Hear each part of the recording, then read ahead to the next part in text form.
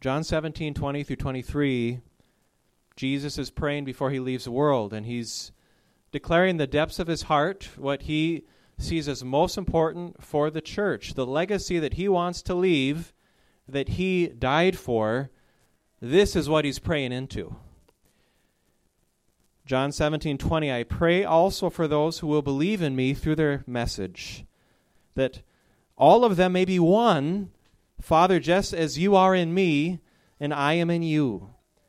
May they also be in us, so that the world may believe that you have sent me.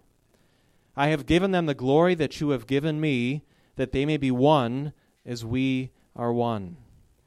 I in them and you in me. May they be brought to complete unity, so that the world may know that you sent me and have loved them even as you have loved me. What were a couple words you heard multiple times? Love, one, unity, right? This is what Jesus is seeking for his body. May they be one as I and the Father are one. He says that multiple times. Think of that as I and the Father are one. From all eternity, Father, Son, and Holy Spirit, fully God, fully love, are in perfect unity, perfect fellowship, perfect community, perfect intimacy. And because of that, they are perfectly satisfied. They have a joy that is beyond our comprehension in their relationship with one another. Anybody here can say that they've had incredible joy that's come out of some really awesome relationships? It could be your family, right? It could be close friends. That there is a joy that nothing else can give you, right?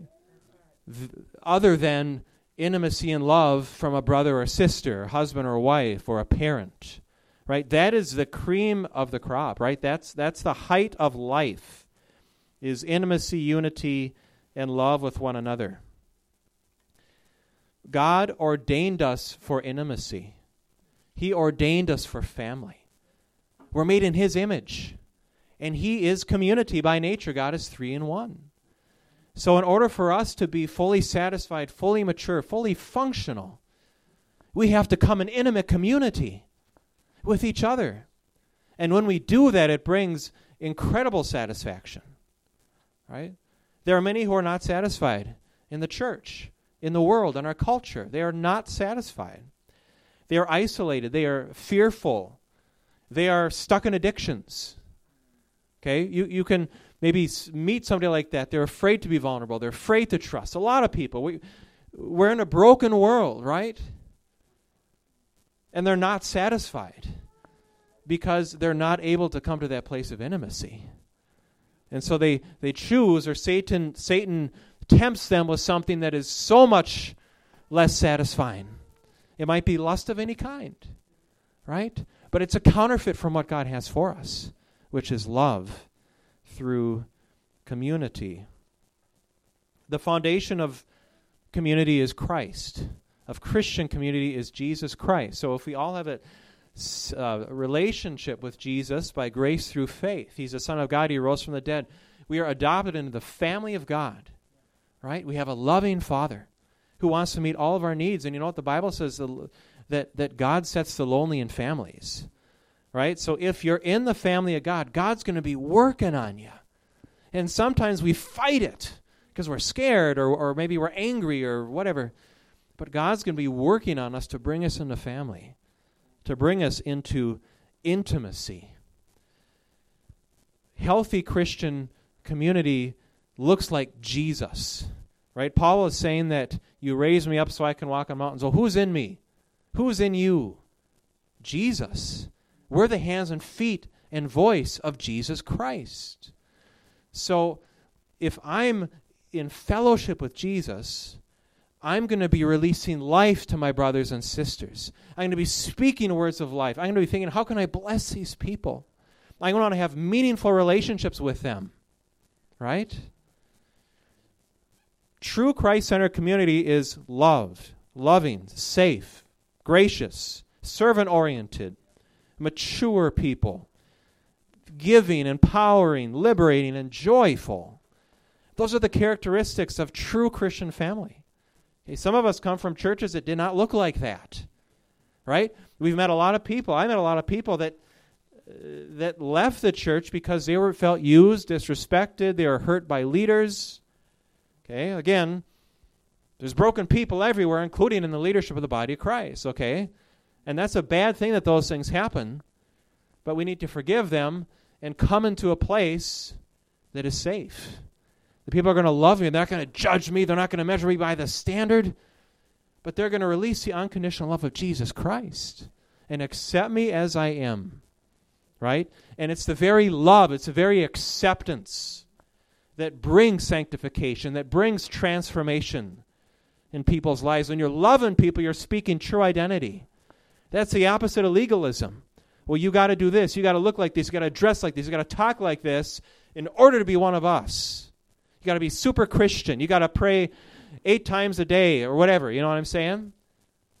God doesn't give us those standards. The Bible says pray without ceasing. Yeah, but each of us has an individual walk. And church leaders need to respect that. They need to respect where people are in their sanctification progress. Right? When Jesus came into the world, he made ministry more important than family. Is that true? I tricked you. I don't think that's true. When Jesus came into the world, he even waited to do ministry until he was 30. Right? He was focusing on family for 29 years, and even after the 29 years. You know what his life was about? It was more about family and community than ministry. He calls 12 disciples unto himself. And he doesn't just meet with them when they're going to cast out a demon or preach the gospel. These are not ministry-based relationships. Does ministry come out of them? Yes. But these are relationships that are an end unto themselves. God is a God of love. He's a God of intimacy. So Jesus, God in flesh, invites these 12 disciples into his heart, into his daily living, into his meal times. He gets to know their hearts. He gets intimate. There is a family, brotherhood, community that is established. They feel safe to be themselves around Jesus, and they even make mistakes. And Jesus is very gracious when they make their mistakes, right? There's such grace in that loving community. Jesus taught them. He listened to them. He empowered them. He supernaturally empowered them. Paul talked about believing and affirming people. That's what Jesus does, right? And even when we screw up, he's not going to beat us down. There's no condemnation for those who are in Christ. Right, Nathan Fowler? That's right. Jesus pulls us back on our feet, and he looks into our eyes, and he says, I believe in you. I'm for you. This is not who you are. You're believing lies. You're struggling with the flesh, but you know what? I got something better for you, and I'm transforming you from glory to glory, right? He believes in us. He sees the end result. But we need each other's love and support to get there, right? We need our relationship with God. That's the core. But we need the body of Christ. We go to the book of Acts. The early church is established. Jesus leaves.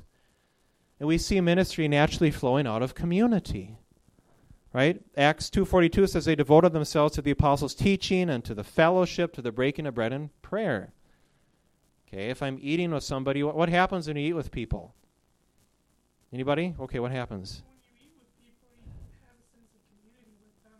Yeah. So you get to know the others. Yeah. You're spending time with. Mm-hmm.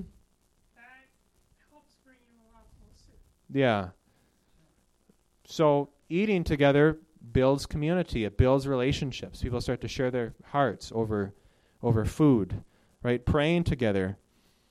They go to their homes. They're not just meeting in a church building. They didn't exist. Yeah, there's a temple back then. They went to the temple.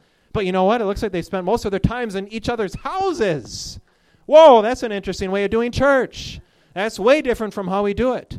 And I'm not knocking on what's going on out there, because there's a lot of good going on out there, but here's what I'm saying. The model of the New Testament is really a house church model, because the house church model does support and facilitate community, and that's what God really wants to see happen, right? But it's scary for a lot of people. At Lydia House on Sunday mornings, we decided to have small groups after pretty much every message so that people can start to get to know each other and start to bond. Do you think everybody liked that? They didn't. Not everybody did. Because, again, it's scary. It's scary for some of us that have been really hurt. It's scary to be vulnerable. Can I trust you? Well, if I can't trust you, you know what? I'm going to not be a satisfied person. So I need to take maybe little baby steps of being more vulnerable so that I can trust somebody, and in turn, they can love me, and I can actually let that love in instead of block it off because nobody's safe. Right? Small groups, house churches help community, help inner healing, help all of that kind of stuff.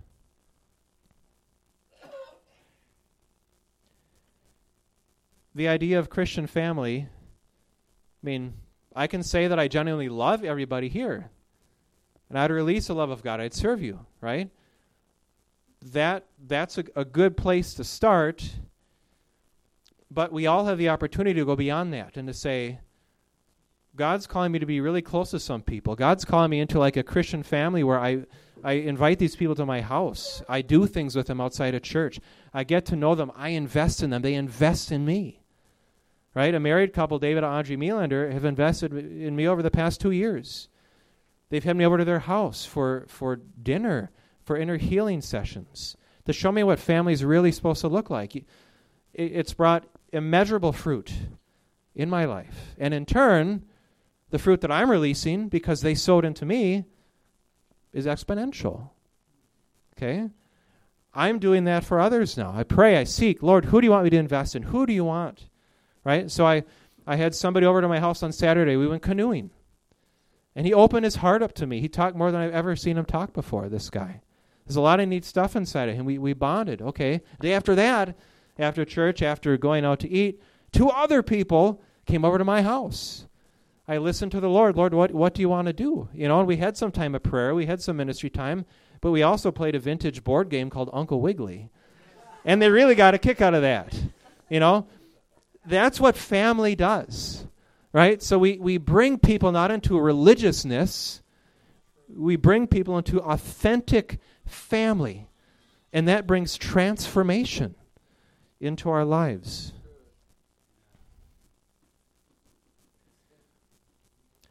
Romans 15. Good thing I have strong hands. Okay. We who are strong, this is from Romans 15:1, ought to bear with the failings of the weak. Here, let's see if I can redo this. Okay, is it going to stay? In Jesus' name, stay. Okay, a little humor for you guys. Okay. I'm almost done with the sermon, so we'll just go. But thanks for your wisdom. You are wise, and I will learn from you, O sages.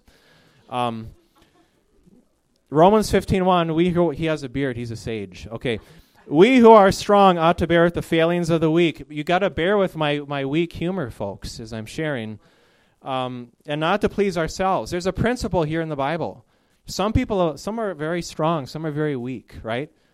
Some of us have great strengths and great weaknesses. Okay? Those of us who are strong, what would happen if we started to minister unto the weak and we nurtured them, we invested into them, we were patient with them, we brought them into our lives? You know what would happen? Lives would get transformed, the body of Christ would get a lot healthier, and the world would see Jesus alive in us in greater ways, right? So that is an exhortation. Those of us who consider ourselves strong in different ways, let us really consider sowing into those who have weaknesses in the body of Christ, right? We don't judge people. We love them. We support them. Parents are strong. Children are weak. Children need their needs met. A lot of broken people in this world. They grew up in broken families. They don't know what healthy relationships look like, healthy romantic relationships, healthy marriage, and there's only one way they're going to find out. Right? I know a lot of godly people that go into a romantic relationship and it falls apart. It's not because they don't love. It's not because they're bad people or they're rebellious. It's because they don't know how to do it because their parents never demonstrated it to them. What if they had spiritual parents that adopted them and they could see a loving relationship at work, day after day, week after week? That would prepare them for a godly, healthy, successful marriage, right? So we got to maybe change the way we think about some of these things and really try to invest, be parents, be grandparents, right? Be great-grandparents, big brothers, big sisters to people who need that. Paul and Timothy. We see a father-son relationship that's incredibly powerful, incredibly intimate, and incredibly fruitful for the kingdom of God, right? Timothy would not have walked into his destiny had not Papa Paul looked at him and said, "There's something special in you. I'm hearing the Holy Spirit, and I'm going to bring you under my wing. I'm going to bring you into my heart, and I'm going to raise you up," right? 2 Timothy 1, 3-4 says, "I thank God whom I serve, as my forefathers did, with a clear conscience. As night and day I constantly remember you in my prayers. Recalling your tears, I long to see you so that I may be filled with joy." Anybody leave their mentor and start to weep because they are so emotionally deeply attached to them? Because they had such a special place in their heart in that relationship? Okay, I see some people nodding. And I'm happy to see that, because this is the richness of life.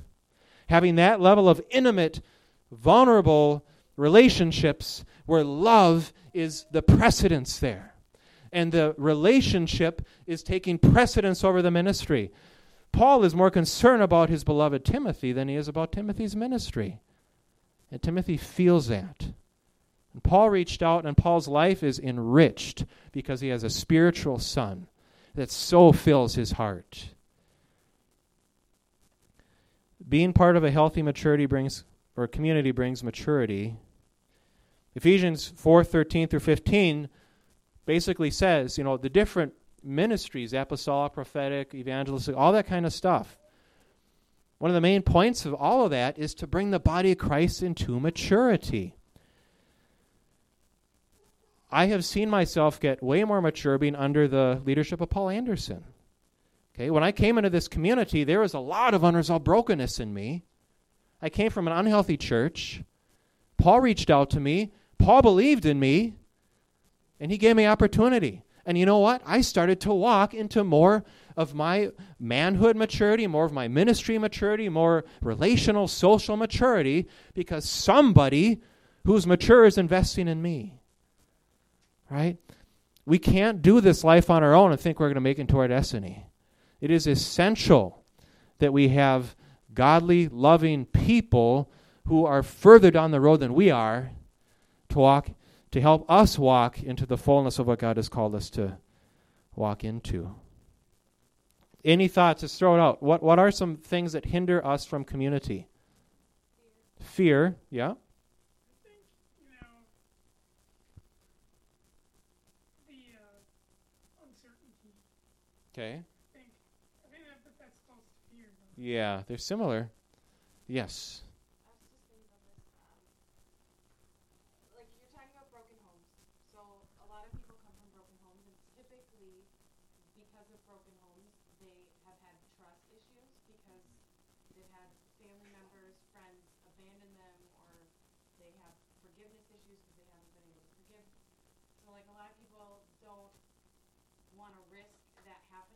Yeah. So they're afraid to be like, okay, I actually want.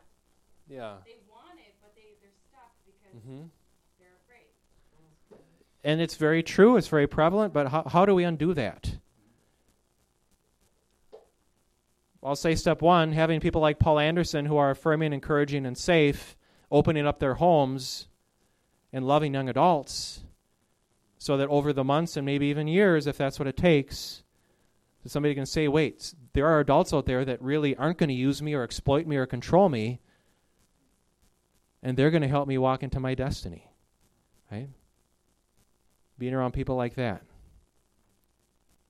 Any other thoughts? What hinders us from community the way Jesus is looking for community? Nathan? Our schedule and what we esteem as important. Yeah, that's a biggie. Somebody said self-sufficiency. And I'd say, yeah. It is messy. Yeah. The word vulnerability. Lydia House. And so that, you know that when you say messy too, I think that was Becca, it can be scary and you can get hurt. Mm-hmm. So if you've been hurt before, definitely that's going to be your guard for your heart. But if you are going to take a little step, you could get a little bit hurt. And pray then that the Holy Spirit will bring healing. Yeah. It takes a long time to rebuild trust when it's betrayed on very deep levels. I want to turn this into a prayer right now, okay? Because my belief is that there are people here who are hurt and are afraid of intimacy, but yet they so desire it. They so desire, I want family the way God intended it to be, which may not be your blood family. Maybe they can't do that for you. But there are people in the body of Christ that can. And everybody's imperfect, so we got to show each other grace. But I'm going to, if you're all right with this, I'm going to ask us to stand, okay?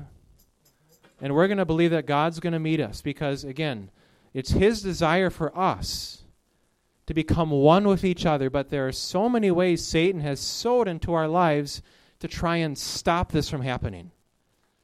So we're going to pray for the Lord to start to break down those things, okay? I'm going to pray, but I would like other people to pray. I'd like Jacob to pray, if you're open to it after I pray.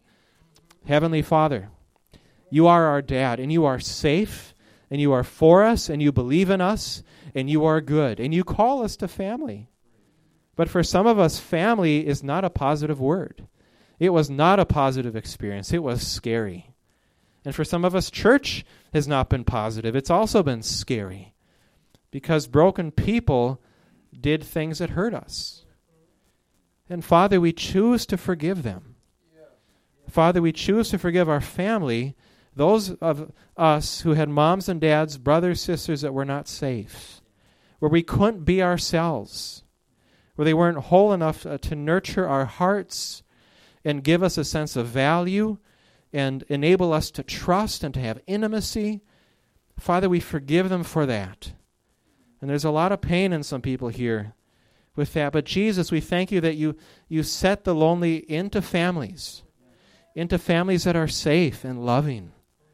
And they understand us, and we don't have to be something other than who we are in order to be loved and accepted. And I pray for a special vulnerability tonight, God, that as we wait upon you and as we just seek you in prayer, that your Holy Spirit would just start to move on our hearts right now. Just move on our hearts and help our hearts to feel safe. God, help our hearts to open up. We pray that you'd break off the fear, God, that if somebody really knew who I was, they would reject me. They would hate me, they'd hurt me, they'd use me. Oh, Father, break those things off. And I pray that you'd sow in seeds of faith and vision, Father, of what you want their lives to be like, what you want their relationships to be like. Lord, I pray even over the next weeks for there to be divine encounters, where there'd be family connections for people who are looking for that in this community. Lord, turn the hearts of the children to the fathers and the hearts of the fathers to the children. And bring forth community in this community, Father, that brings glory to your name.